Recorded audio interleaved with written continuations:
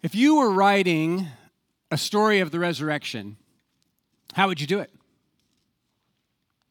Well, you have to start with a dead person, right? You have to start with a dead person, or maybe a dead hope, or a smashed up dream, or a wrecked marriage, or a lost child, or maybe a totally bankrupt business. Because resurrection stories are not self-improvement stories. And resurrection stories are not good to great stories. No, in order for your story to be a real resurrection story, you have to start with something that is completely dead. Not mostly dead, but completely dead. Something that is lifeless, like ashes. And then if you were to write a resurrection story, you would need a power source, a really, really powerful source of power. You would need something powerful enough to reverse the effects of the most powerful thing operating on the planet today, which is death, right? I mean, at least it appears to be that way. Death is the end of every story. Death gets everyone. No one can escape it. If something dies, it's over, right? There is no more hope. It's dead. There is no more place for faith. It's dead. So if you were to write a resurrection story, well, you would need a source of power. And that source of power would need to be other than the thing which has died. Not something from within, not some untapped potential, because that's gone because it's dead now, right? None of that exists in ashes or in dust. No, you would need a super source of power that comes from outside the dead thing, outside the dead relationship, from outside of the dead person, and it would need to be more powerful than death. You would need the source of life itself.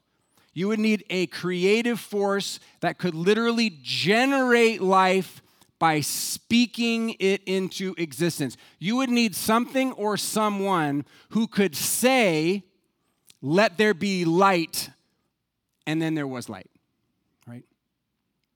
Yeah, if you were to write a resurrection story, you need a dead thing, and then you need a source of life. And the final thing you would need is a witness, because you need somebody to tell your story. You need someone to talk about it, right? And you'd want that storyteller to be a good storyteller. You want the storyteller to be credible, to be reliable, to have a voice, to have great oration skills, someone with command. That's who you want. You want someone to walk into the room and own the place, right? So that they could say, "Let me tell you a story," and people would listen.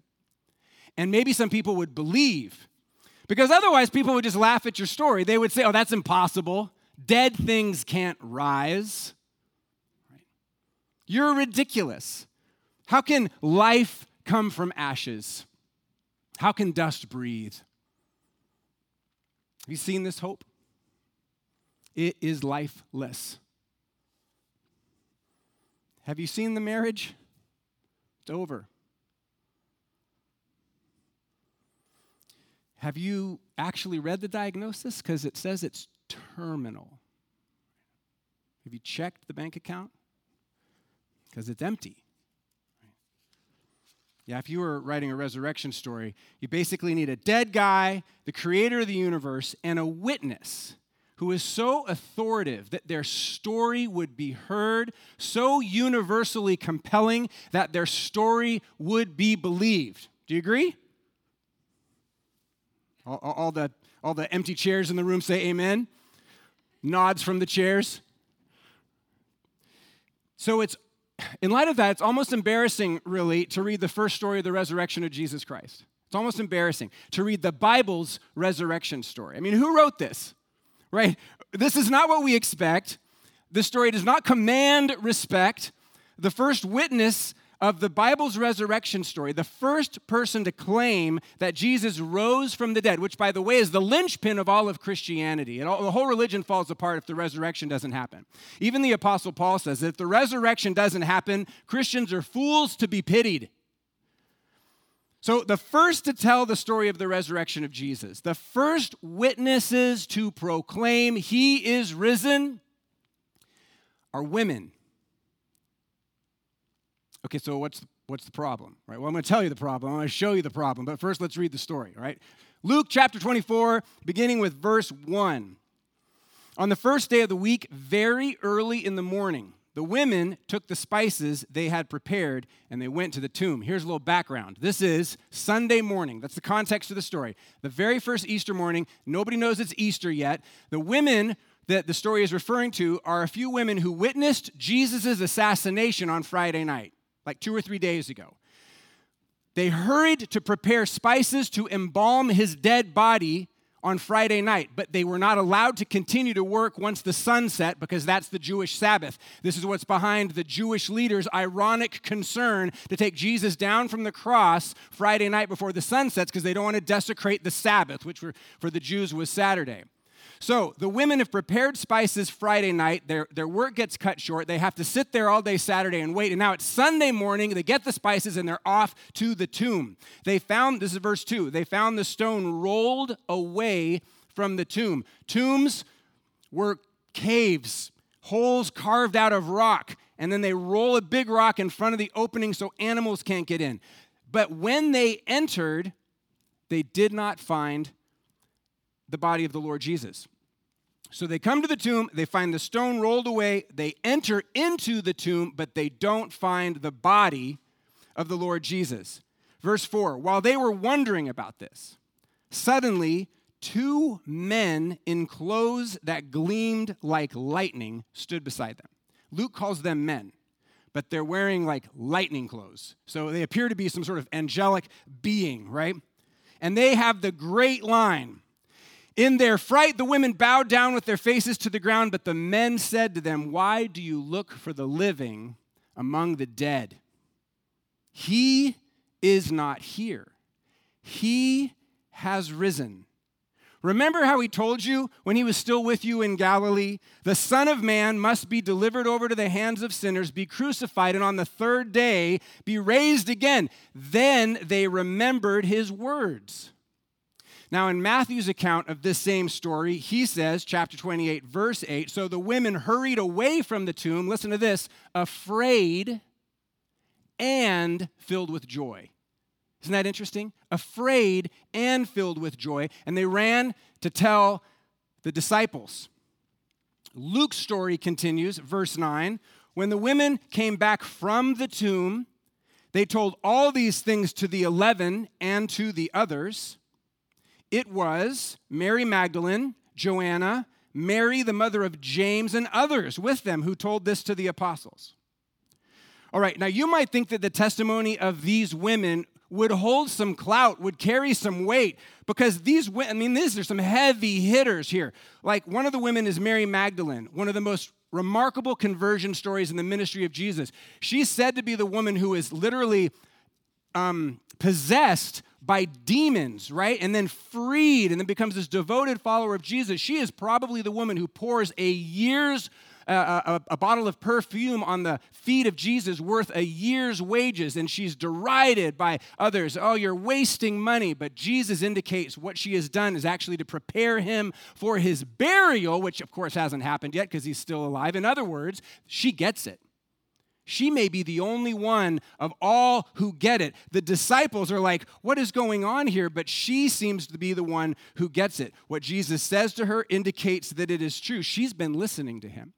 He told them all, I'm going to go to Jerusalem. I'm going to be arrested, tortured, killed. On the 3rd day, I'm going to rise again. Nobody seems to get it, but she does. She's been listening, and something, she gets it. And then one of the women was Mary, quote, the mother of James, which is a very humble and understated way of saying it's Mother Mary, because James is Jesus' brother. This is Jesus' mom, Mary. We're talking about his own mother, who is the only human being who has known for 33 years who this man is and what's going to happen to him, right, in general. She knows who Jesus is. You would think her witness would carry some weight with the disciples. But, Luke continues, verse 11, the disciples did not believe the women because their words seemed to them like nonsense.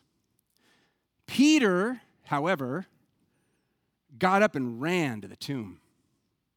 And bending over, he saw the strips of linen. These are the cloth that Jesus was wrapped in, his body was wrapped in. And they're lying by themselves. And he went away wondering to himself what had happened.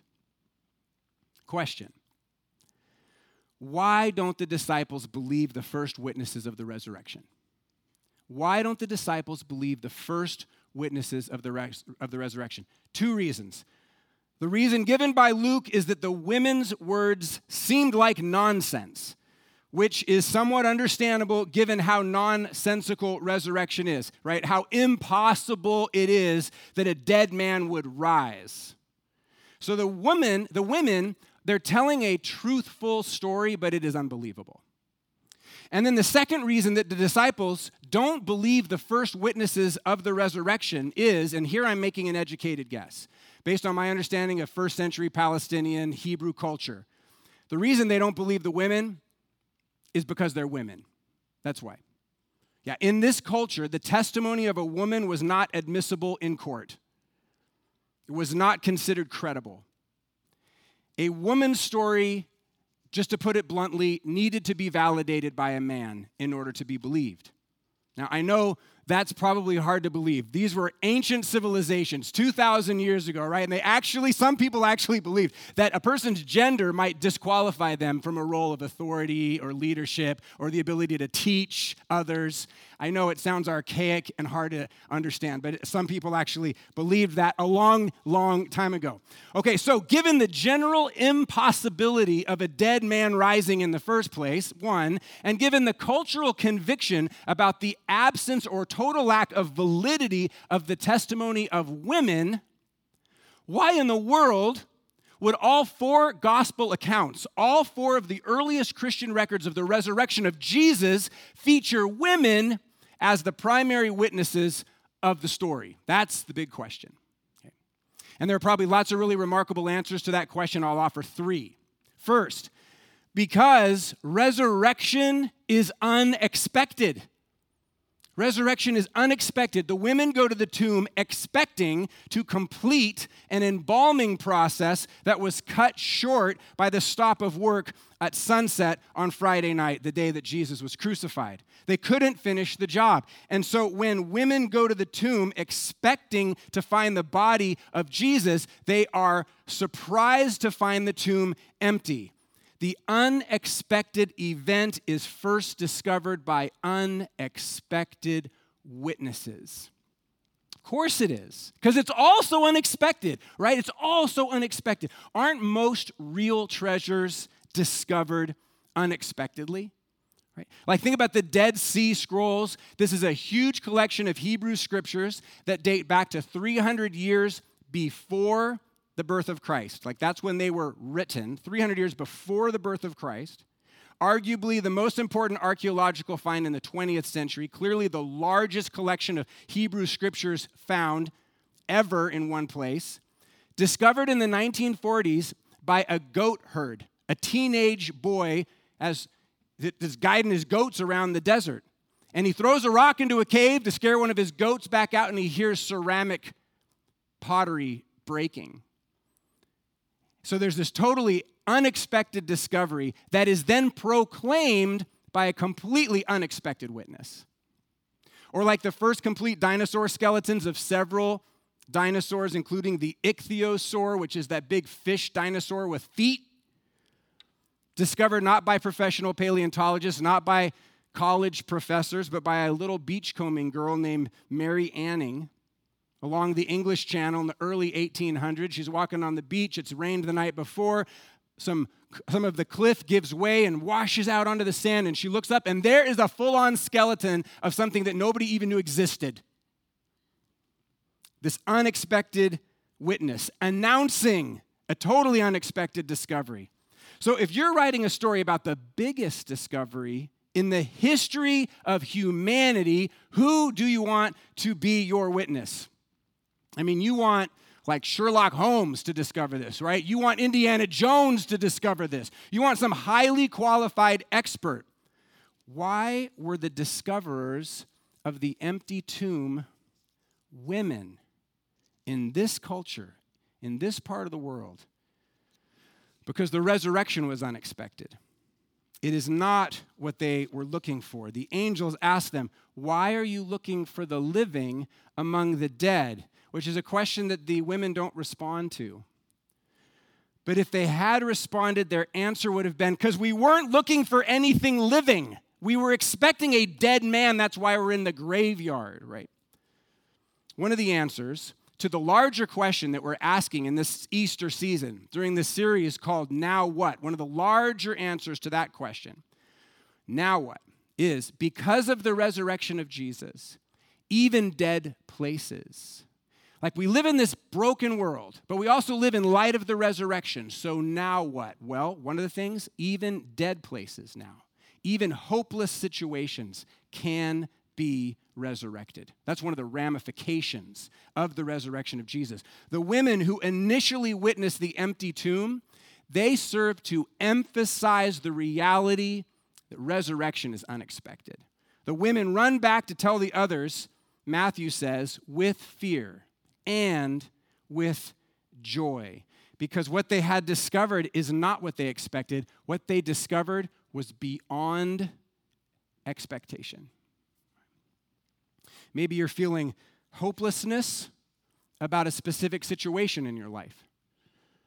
You don't expect anything good to happen here. It is the last place you would expect resurrection. May I gently remind you of something amazing.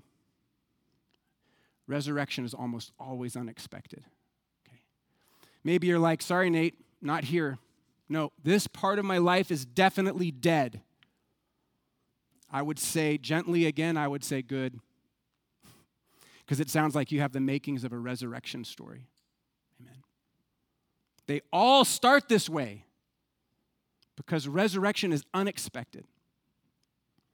Here's a second reason women are featured as the primary witnesses of the empty tomb. It's because resurrection is initially doubted.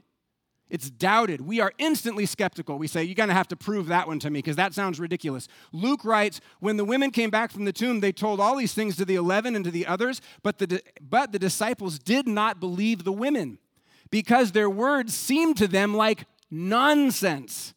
So there's a lot written about the early initial doubt expressed by the disciples of Jesus. And people have a problem with it. They're like, why do these legends of the faith doubt? How is it possible that the fathers of Christianity doubt so deeply? Well, would you believe them if they didn't? Right? Would instant acceptance of the impossible seem like a genuine response? Would the story feel true, in other words, if it didn't involve doubt? Man, the genius of appointing women as the first preachers of the resurrection is that both factually and culturally, there's so much room for doubt here. If imagine Peter comes back from the empty tomb and he's like, Jesus has risen from the dead. Potentially, some people would have said, well, it's good enough for Peter, it's good enough for me, right? The guy carries this authority, even in his recklessness. Maybe people would have believed it. But when women come back with the news that Jesus is resurrected, that the tomb is empty, and the angels say he's alive, everyone doubts. Because everyone, and the brilliance there, friends, is that now everyone has to enter into the battle of doubt and faith on a personal level. A couple hours later, the Emmaus Road travelers, They meet up with the third traveler on the road, and this is what they say. Some of our women amazed us. They went to the tomb early this morning. They didn't find his body. They came and they told us they'd seen a vision of angels who said he was alive. Right? The message of the resurrection is initially doubted. They have told them the truth explicitly. Sorry, they just can't deal with it. Friends, when I committed my life to Jesus as a young teenager, I was taught by my friend Tim to read Scripture every morning and then pray for someone who was the least likely to embrace Jesus. Think of the person that was the least likely to become a Christian, to surrender their life to God, and pray that they would. And so I thought of my dad. He's 39 years old, not apparently interested at all in God. He was the least likely person in my life, the least likely person I knew who would surrender their life to Jesus. So I started praying for him. And I prayed for him every morning for 9 months. And then one day, I'm home taking care of all my brothers and sisters. I'm the oldest of 6. My dad comes home late, later than I expected. And I say, "Why were you late?" And he said, "I just surrendered my life to Jesus." And I could hardly believe it. I mean, I've been asking God for this literally every day. It's all I knew how to do. This is what I prayed every day, but I could hardly believe it. Initially, I kind of doubted it. You know what emotions I was feeling? The same as the women. Fear and joy. And then joy and then fear. And as I went to bed that night, this idea that his life would be resurrected, that my dad would be changed, that he would be a new man, I mean, it was almost frightening to me. Friends, the women's testimony to the resurrection of Jesus, it sends everyone into their personal battles with doubt and faith. Peter sees the empty tomb, wanders off by himself, and he's thinking, what do I believe? What do I believe? And then when we ask that bigger what now question, now what question, in light of the resurrection, we're looking at the brokenness of the world.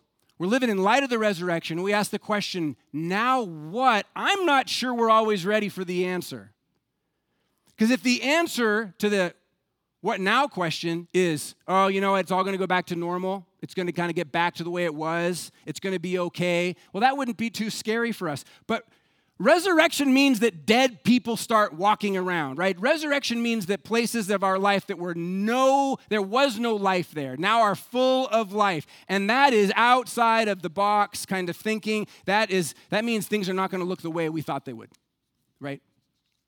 This story that we're reading today shows that when resurrection happens, we are going to battle with doubt and we are going to battle with faith as we try to come to terms with what it means. So, why are the women the first resurrection witnesses? In a sense, it's almost like an early example of the media is the message. Okay? They are the first witnesses because resurrection is unexpected, and they're unexpected witnesses. Because resurrection is initially doubted, just like they are. And the final reason, and it's easily the most widely embraced reason historically for why women are the witnesses of the resurrection, the first ones, it is this. It is to communicate that resurrection is complete. It is complete. It is full. It is total. It is absolute. Right? It is not partial. It is not a little better this time around and then a little better the next time around. That is not, no, resurrection is absolute, complete. When women are the first to proclaim the truth of the empty grave, the reason is because everything is being restored. Everything. It is completely new life, full restoration of all things. Why are women God's choice to be the first to proclaim the resurrection? Here's how Paul says it. It's a little bit offensive. Here's how the early Christian theologians say it. I'm just telling you, it's going to sound a little bit strange. Might strike us as a little bit offensive initially. But early Christians talk about the grand narrative of the redemption of humanity by referring to 2 women, Eve and Mary. Okay? Brokenness, they say, enters the world through Eve and her deception. Healing enters the world through Mary and her trust-filled obedience. The story of humanity's sin and brokenness begins with Eve.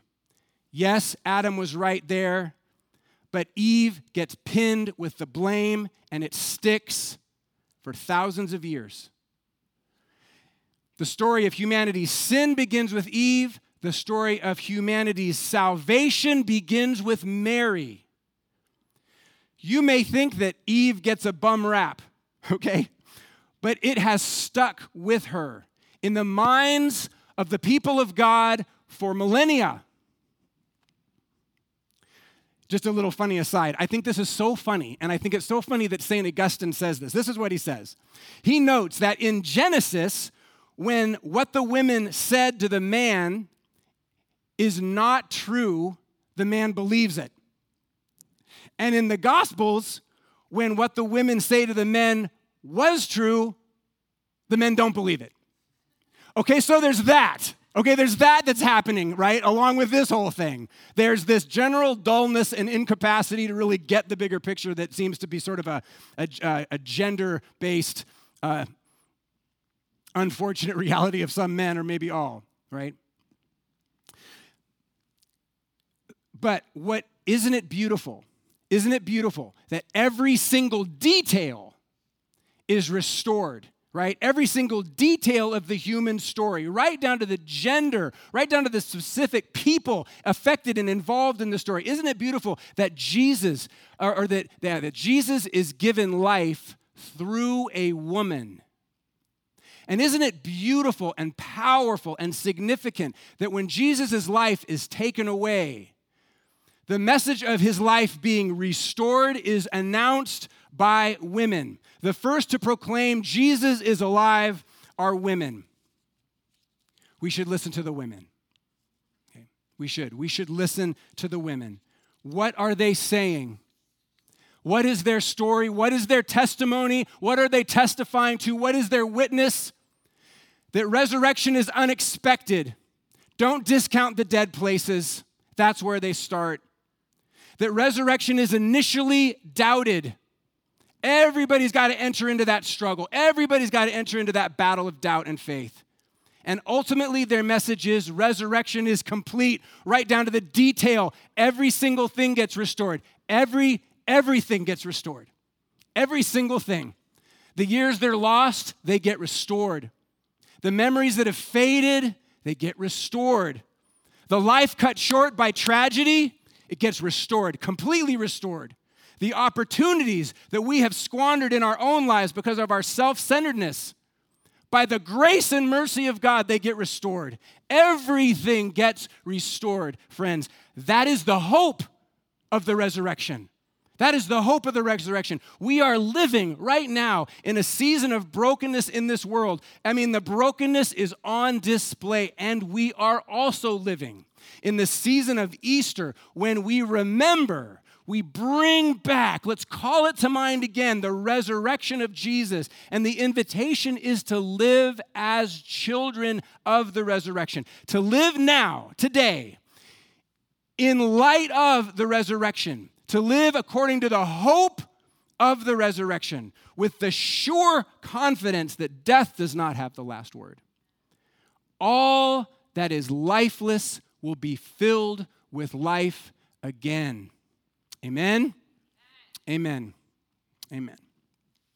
So we ask, Lord, in the midst of our humanity, our frailty, our inability to see the big picture, even when it's rolled out post-Easter in Holy Scripture, we pray for the grace to embrace this picture in its fullness, this story in its fullness, in all of its unexpected, initially doubtable, even kind of embarrassing details of its fullness.